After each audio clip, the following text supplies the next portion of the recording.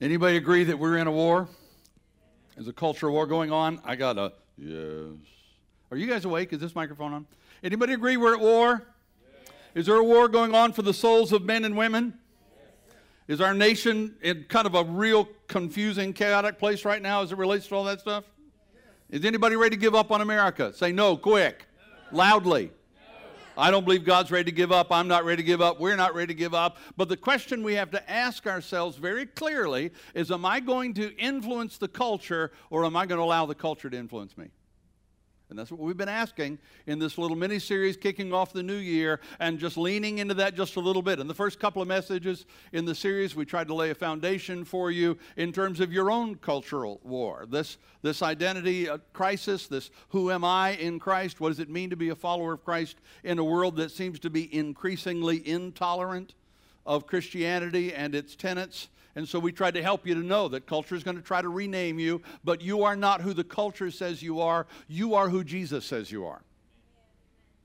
Last week we talked in very specific terms about the reality that culture changes, but God doesn't. And it's critically important that we understand what we believe. Again, not based on current thought, because that's going to change constantly, but based on the truth of God's Word. And I just challenged all of us to stop once in a while and do a checkup, an assessment on what do I really believe, and why do I believe it, and where are those beliefs leading me, because every belief leads to a behavior that ultimately leads to a destiny. Today, as we wrap this series up, and I'll just say quickly, next week we're starting a series called Love is a Verb. We're going to be looking at 1 Corinthians 13 together, and I'm just really excited about that series. We're going to be talking about love is patient, love is kind, love is not boastful, and those are really easy things to do, right? Right?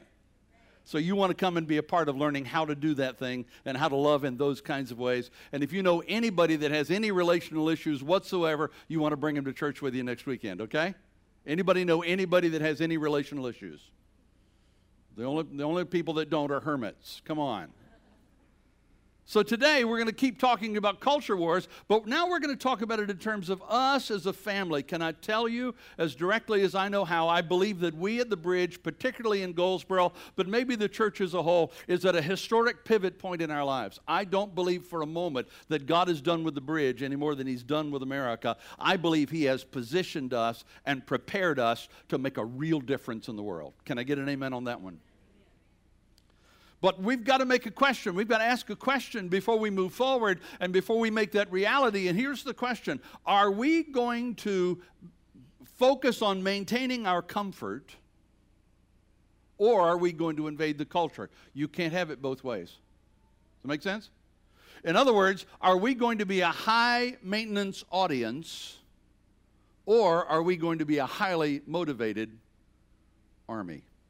Those are the questions that we have to tackle if, in fact, we as a church family, whether it's our campus or the other campuses, we as a church family, as we lean into making a difference in Goldsboro and Wayne County and Johnston County and beyond, if we're going to really make a difference, we have to ask, am I going to focus on my comfort or on changing this culture? Am I going to require that I be highly maintained, or am I going to join this highly motivated army? I can tell you what our Savior prayed for. Would you be interested to know what Jesus thinks about all of that?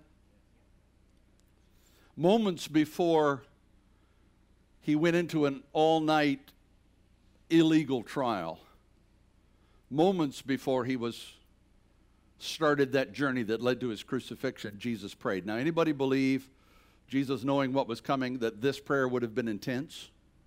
I mean, if you knew that was ahead of you, you think that last prayer would be intense? You think you'd focus on the most important stuff? Here's part of what He prayed. John chapter 17, verse 15, 16, and 18. I've given it to you in the NIV on the screens. You can look it up in your own Bible, but here we go. Read it with me. My prayer is not that you take them out of the world, but that you protect them from the evil one. In other words, don't take them out of this culture, just protect them from the culture. Make sense? Here we go. They are not of the world, even as I'm not of it. As you sent me into the world, I have sent them into the world. What is Jesus saying? I am sending them into the culture. Father, protect them while they go. Here we go. Is that the end of it? That's the end of it. Okay, good. Sorry. I thought it was another phrase. Anyway, bottom line is he sent us out. He sent us into the world. And he's saying, Father, keep them safe as they go. Jesus said we are not to focus on our comfort. Here's what people do. It's an amazing thing. We search and search and search for a church that we like. And when we like it, we come. And then we do everything we can to keep it from changing. But life is change. Life is change. And we have to be willing to say, I'm going to do whatever it takes to reach this culture. The message is eternal. The methods are not. So here's what I want to do in the few minutes we've got this morning. I want to give you 4 things that's got to happen. If we're really going to leverage what God has blessed us with and what he's done in our church family these years, if we're going to leverage that and make a difference in our world, there are 4 things that just simply got to happen. And then before we leave here today, I want to give you some homework. Don't you love coming to church and getting homework? I'm going to give you 3 action steps to get started. So let's get right into it. There are 4 things that got to happen. Number 1, if we're going to be a highly motivated army, God's heart must be our motives. God's heart must be our motives. Hear me. When a group of fully devoted followers of Jesus Christ really lean into this prayer that Jesus prayed, everything they do starts with why they do it. Do I need to say that again? Everything they do starts with why they do it. So let's make sure we know what God's heart is. 2 Peter chapter 3, verse 9, God is being patient. He does not want anyone to be lost. Luke 19:19, for the Son of Man came to seek and to save the lost. You know what that says? It simply says that everybody matters to God. Say it with me. Everybody matters to God. Look at somebody and say, that even means the jerk at work. I mean, just everybody matters to God. Hear me, guys. God never made a person that he didn't love. And that's why we have to be a highly motivated army. That's why the bridge will never stop reaching, because God cares about everybody. So hear me. If we don't care about what God cares about, who will?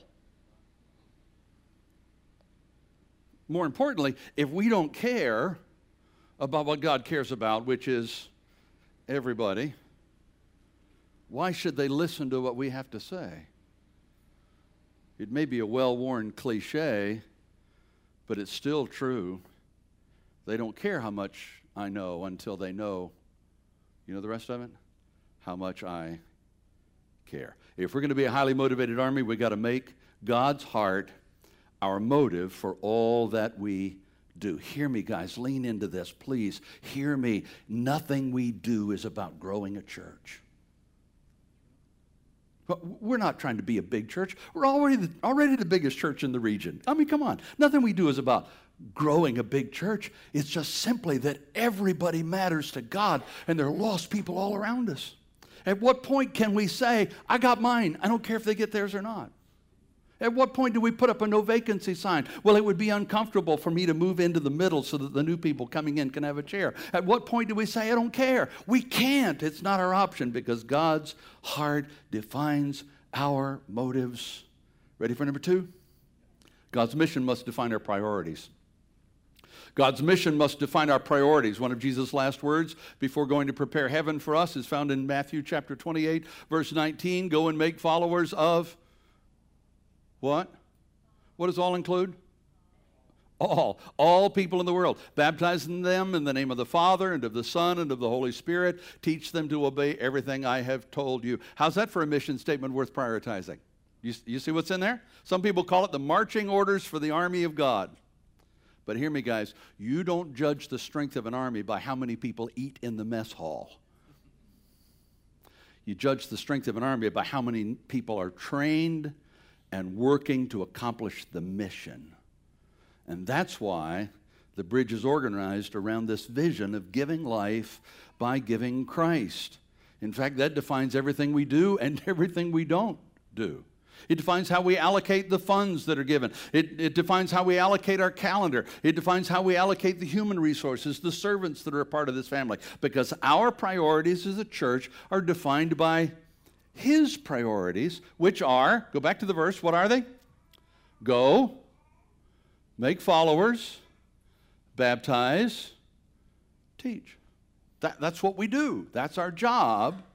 That's our mission. And that's why the 4 key words of the mission statement for the bridge are belong, commit, grow, and serve. Belong, commit, grow, and serve. Say it with me. Belong, commit, grow, and serve. Each one of those words are specifically designed to help us align our priorities with God's priorities. What does belong mean? It's on the screens. Here we go. To provide a sense of belonging to the broken and the seeking. We're a place where everybody that walks through our door gets a hug. We're a place where we don't care how far you've come on your journey. We just care about the direction you're headed from now on. We're a place that's not concerned with what's going on in your life today. We're concerned with where you're going to go from here. We're a place that says God loves you just the way you are. He loves you too much for you to stay the way you are. He wants us to grow. He wants us to change. And so you can come and you can belong before you even believe. I mean, you can sit out there and say, oh, I don't believe a word that guy says. Okay, you're still welcome here.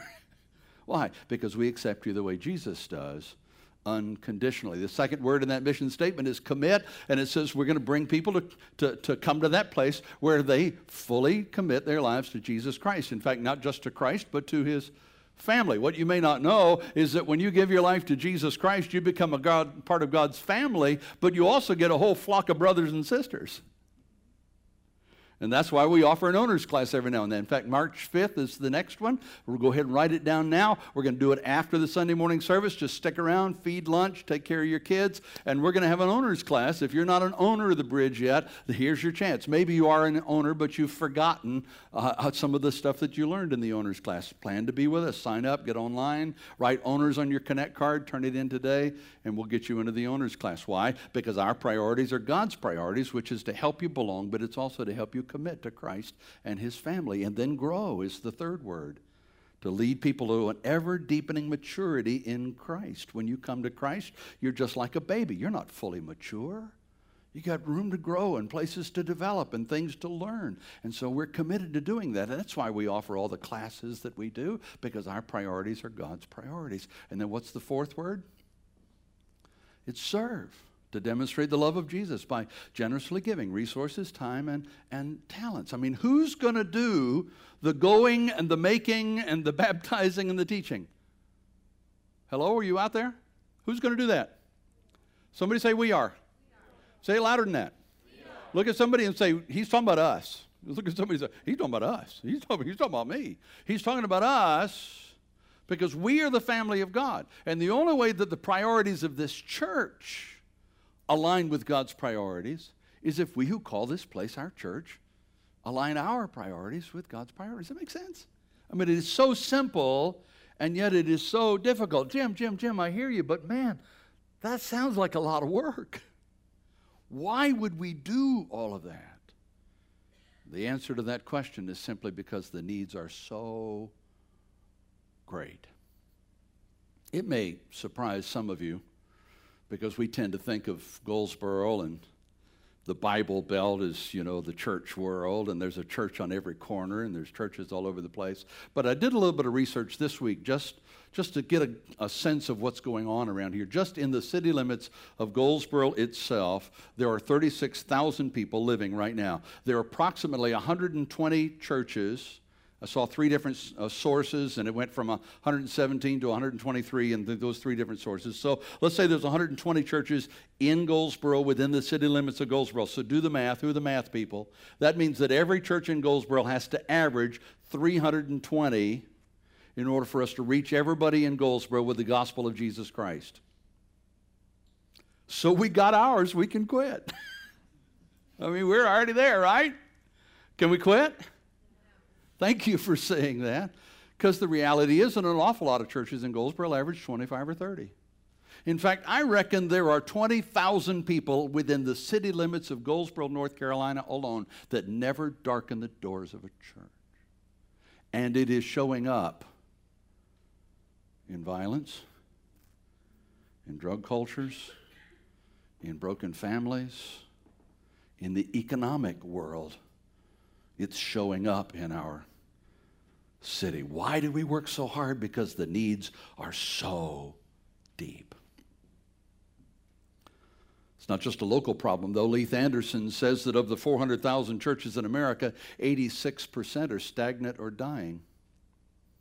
13% of those that are growing because of either biological growth, they're making babies, or transfer growth, which means they are catching the people that are leaving, the 86% that are dying. That's like shuffling chairs on the Titanic. Less than 1% of American churches are growing through what they call conversion growth. People coming to faith in Jesus Christ. Guys, the church in America is not even keeping up with reaching our own kids. Not to mention the thousands of people around us desperate for Jesus. We cannot rest on our accomplishments. We have to be a highly motivated army because God's heart defines our motives and His mission defines our priorities. Ready for number 3? God's good news must define our message. God's good news must define our message. Romans chapter 10, verse 13 through 16. Anyone calls on the name of the Lord will be saved. But before people can ask the Lord for help, they must do what? Believe in Him. And before they can believe in Him, they must hear about Him.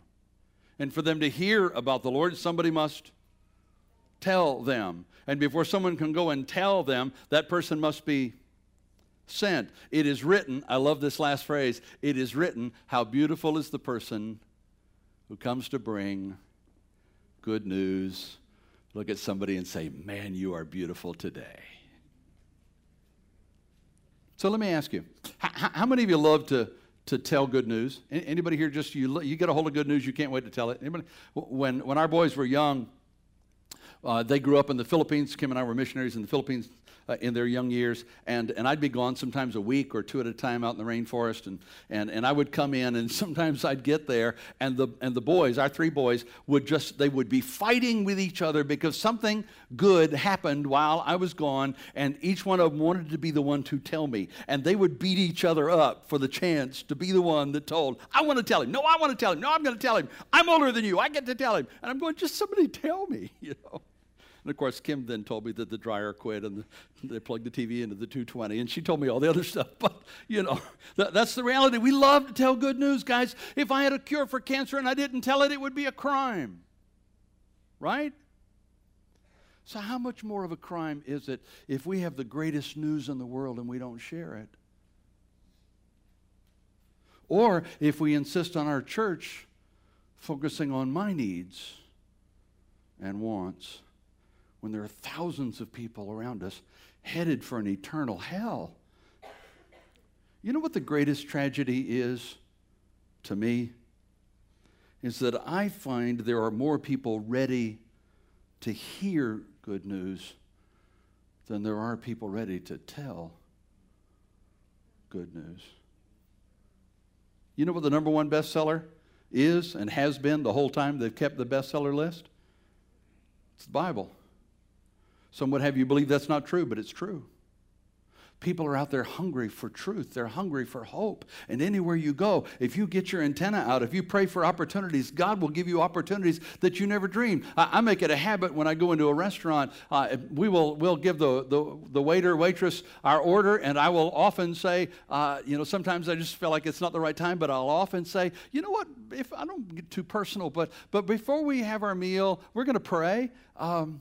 Would it be all right if we pray for you while we do that? I've never had one turn me down. And when they say yes, I'll say, well, is there anything specific I could pray for you about? And I've had them sit down at the table and pour their lives out right there. Why? Because they're hungry for somebody to care. They're hungry for somebody to tell them good news.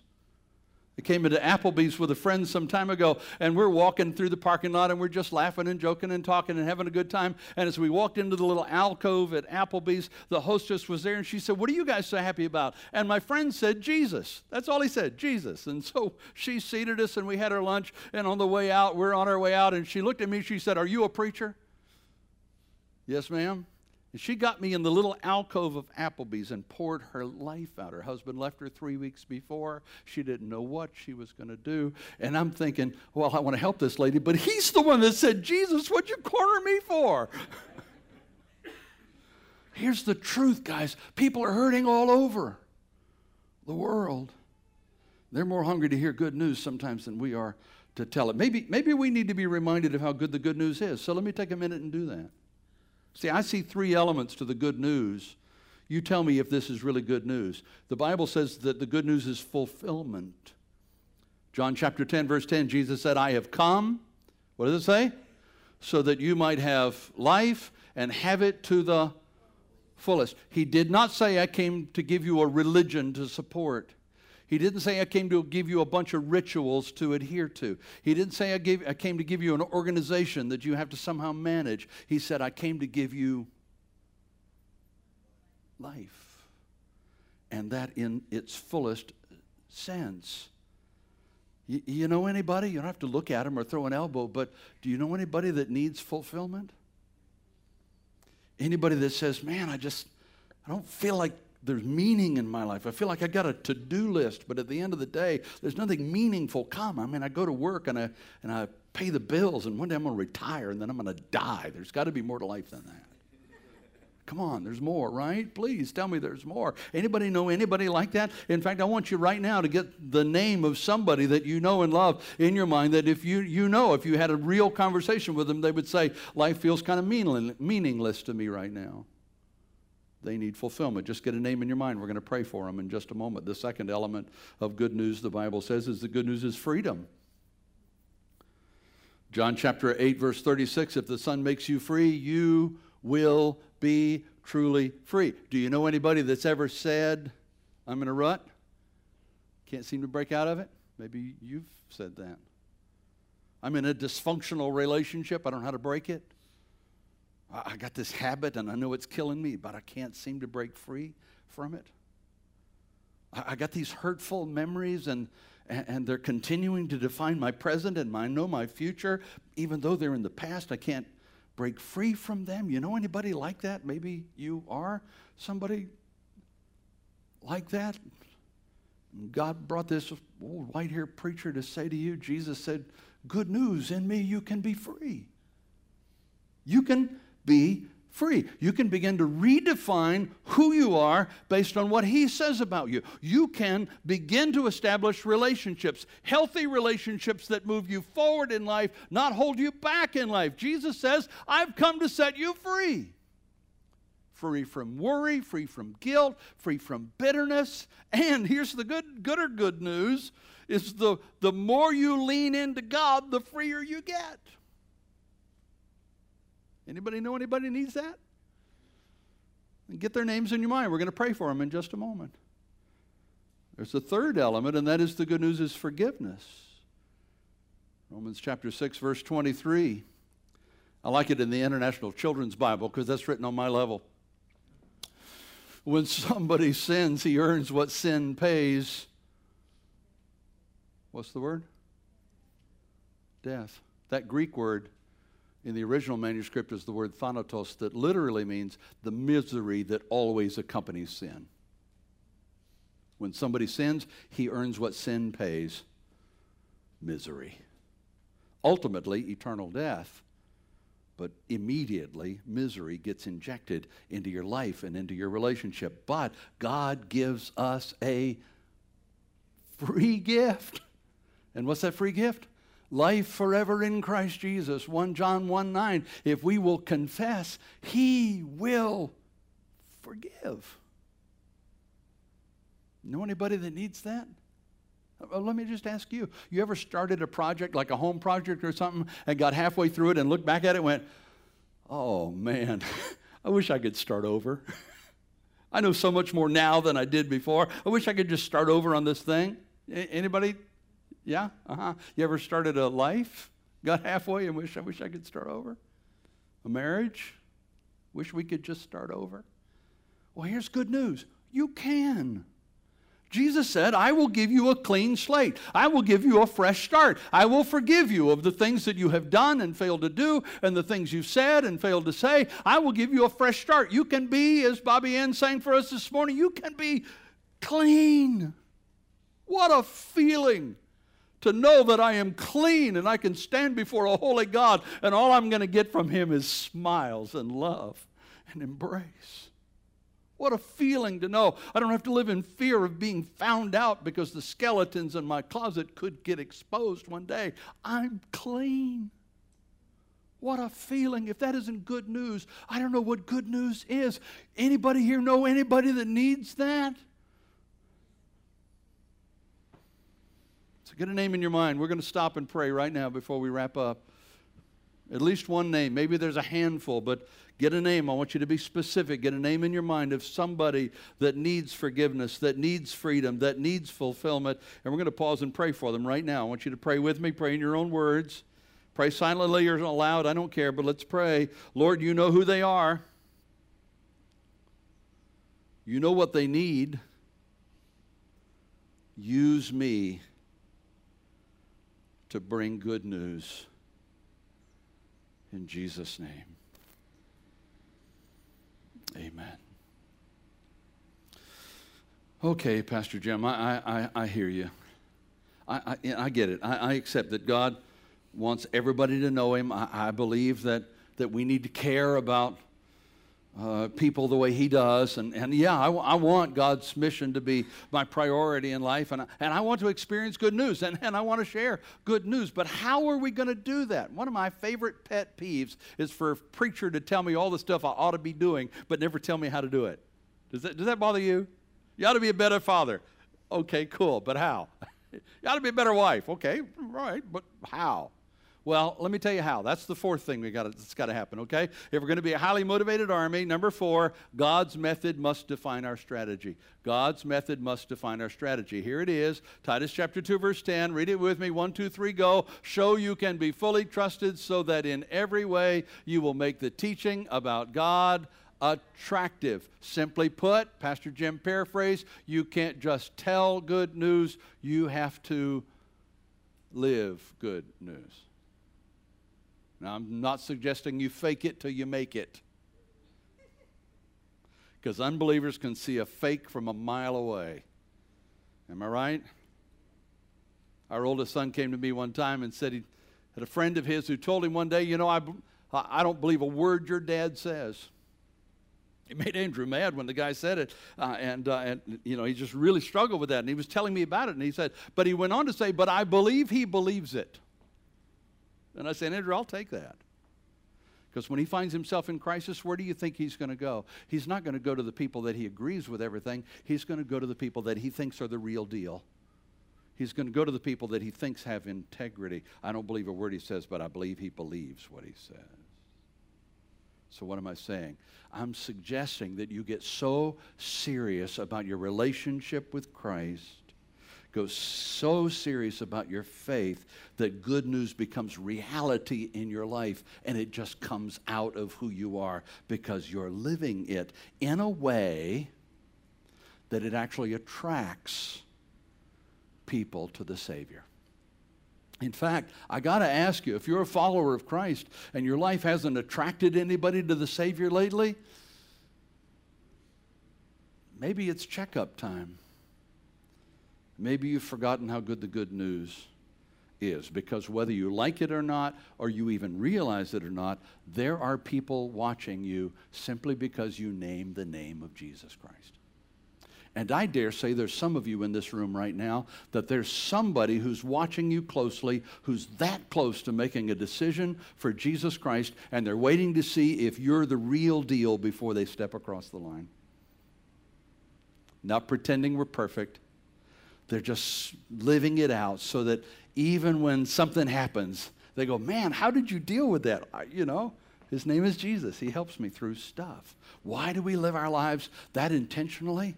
Because the stakes are so high. They are eternal stakes. I'll say it again. Nothing we ever do is about growing a church.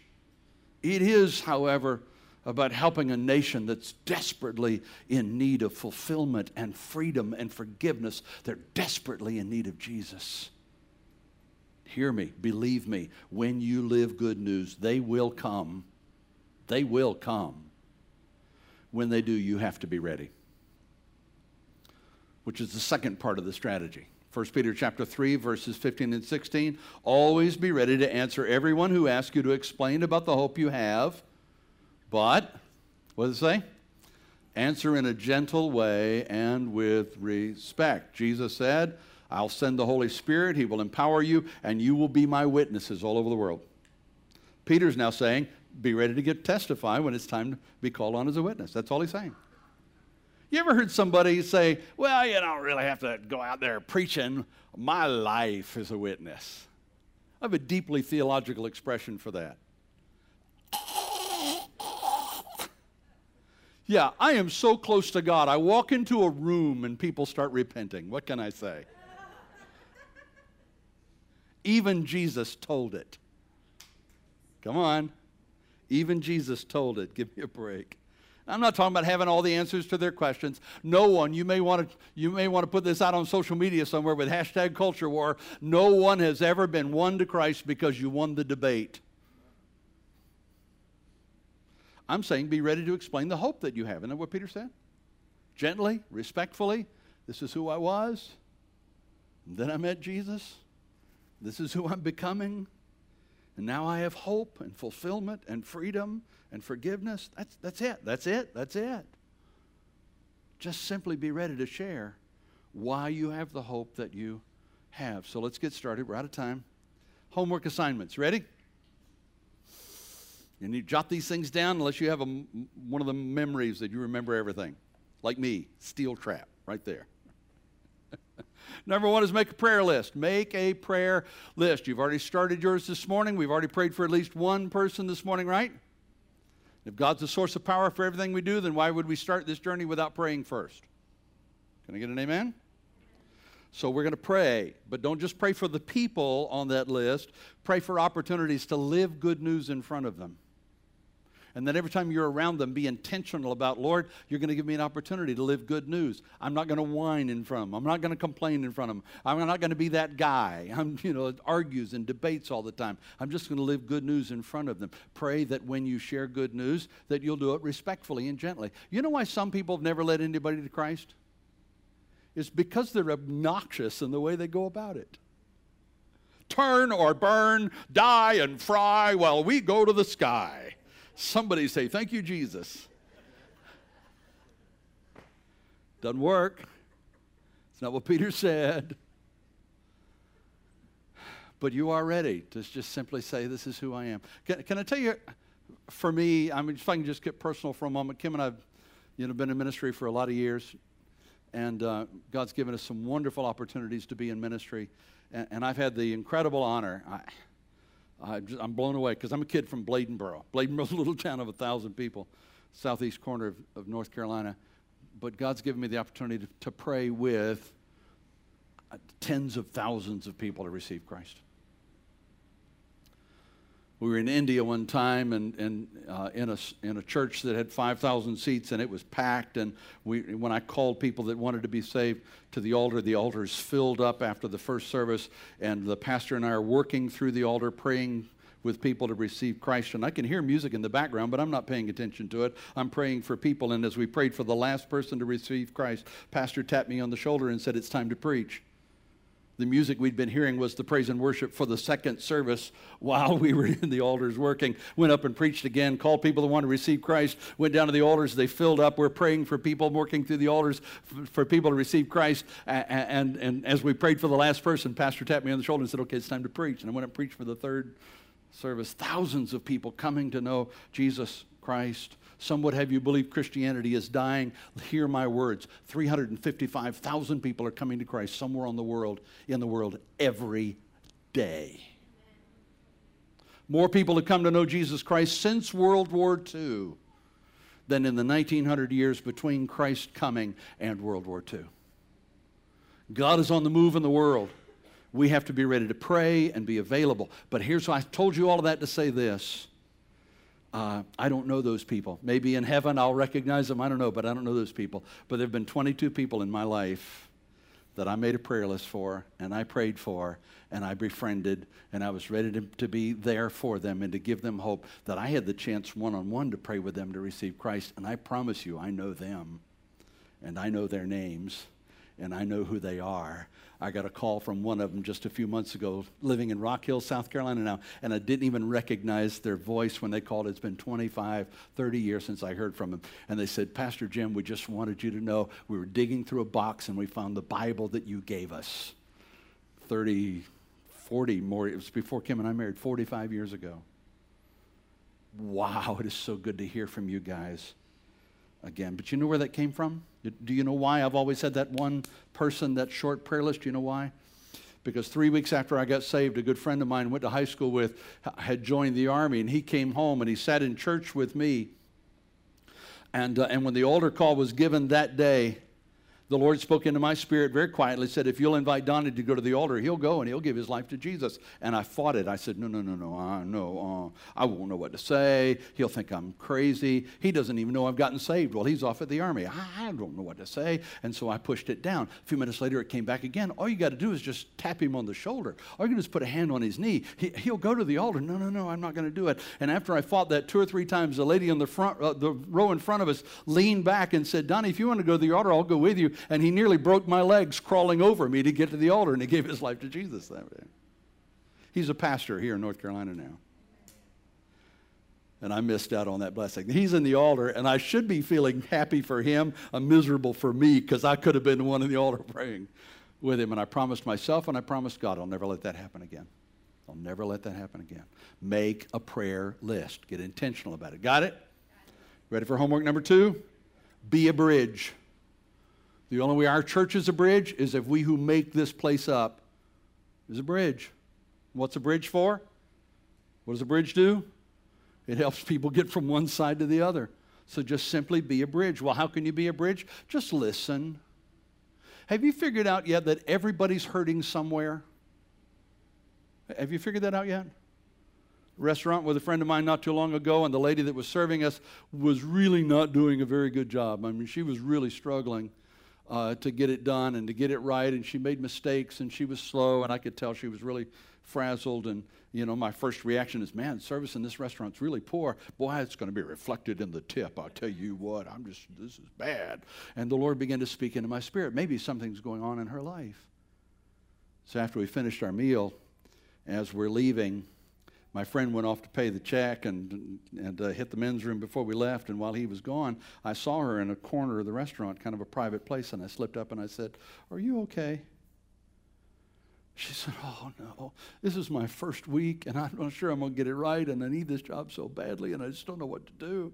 And I said, "Can I pray for you?" And she said, "Oh, I would love that." And she teared up, and I just prayed that a peace would wash over her, that she'd be able to remember what she needed to remember and learn what she needed to learn.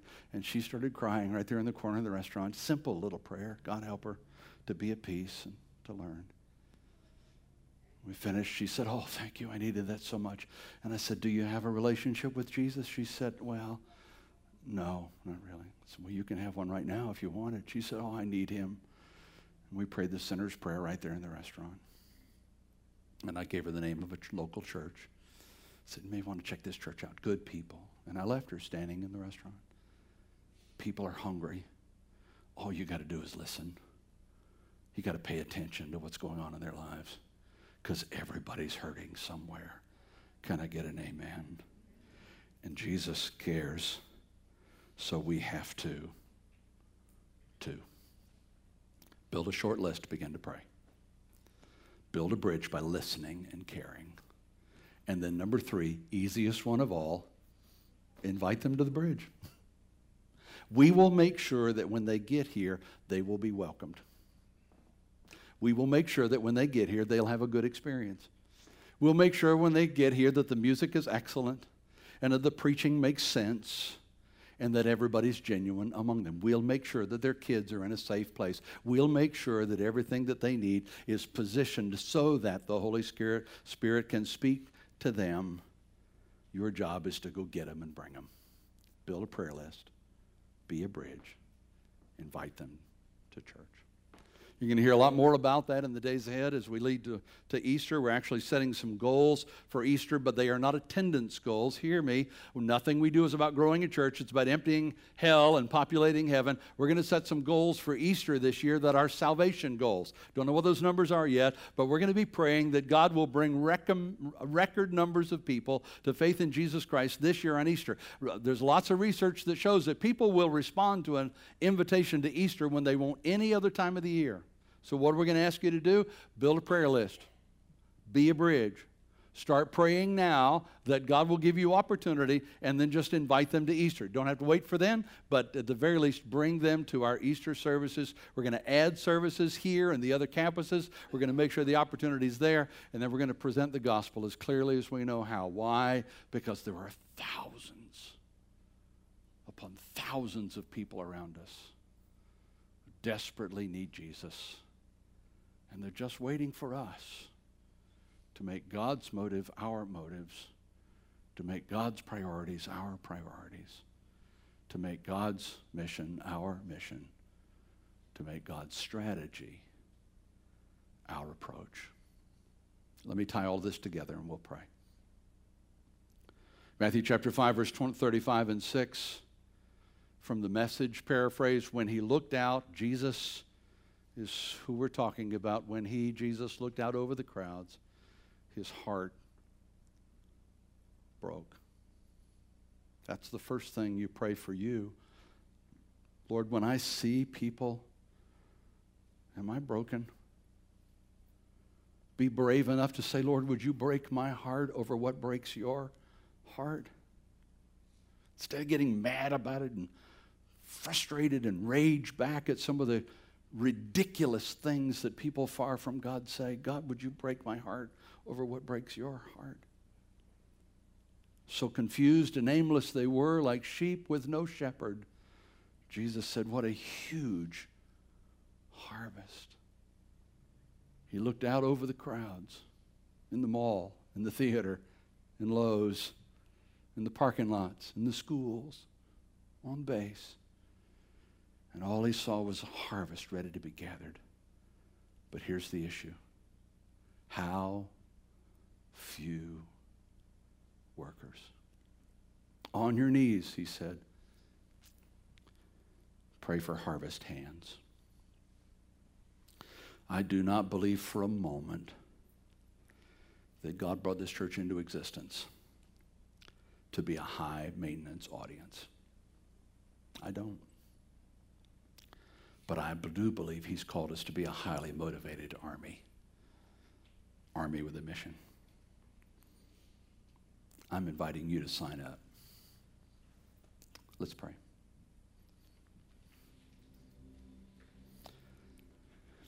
You see us, you know who we are, for real. You know our own personal struggles and our own agendas, and you know the things that we're afraid of and the things that we're excited about, you know. And all we're asking, Lord, is that you use us to do what you want to do in this world. That you let us partner with you as you work in the world, believing, Holy Spirit, that you'll go before us, prepare the way, and you'll inspire us in the moment to do what needs to be done. We're just simply saying, I'm here, Lord. Use me. Can you pray that prayer this morning quietly? Or scream it, I don't care. I'm here, Lord. Use me. You see us. You know who we are. You know what's going on in our minds right now. Would you hear that prayer from those who are praying it? And give us this quiet assurance that you're going to do something through us that ultimately will bless us, because that's just how you work. While your heads are still bowed, if you came to this place today and in desperate need of good news, here's your chance. Fulfillment is available to you. Freedom is available to you. Forgiveness is available to you. Come on, guys. We don't even live up to our own standards, much less God's. Forgiveness is available. In the quietness of this moment, just pray a simple prayer with me. Jesus, I'm sorry. I've messed up so many times. Would you give me a fresh start today? I'll put you at the center of my fresh start. All I'm asking is that you give me the fulfillment, the freedom, and the forgiveness that you promised. In Jesus' name.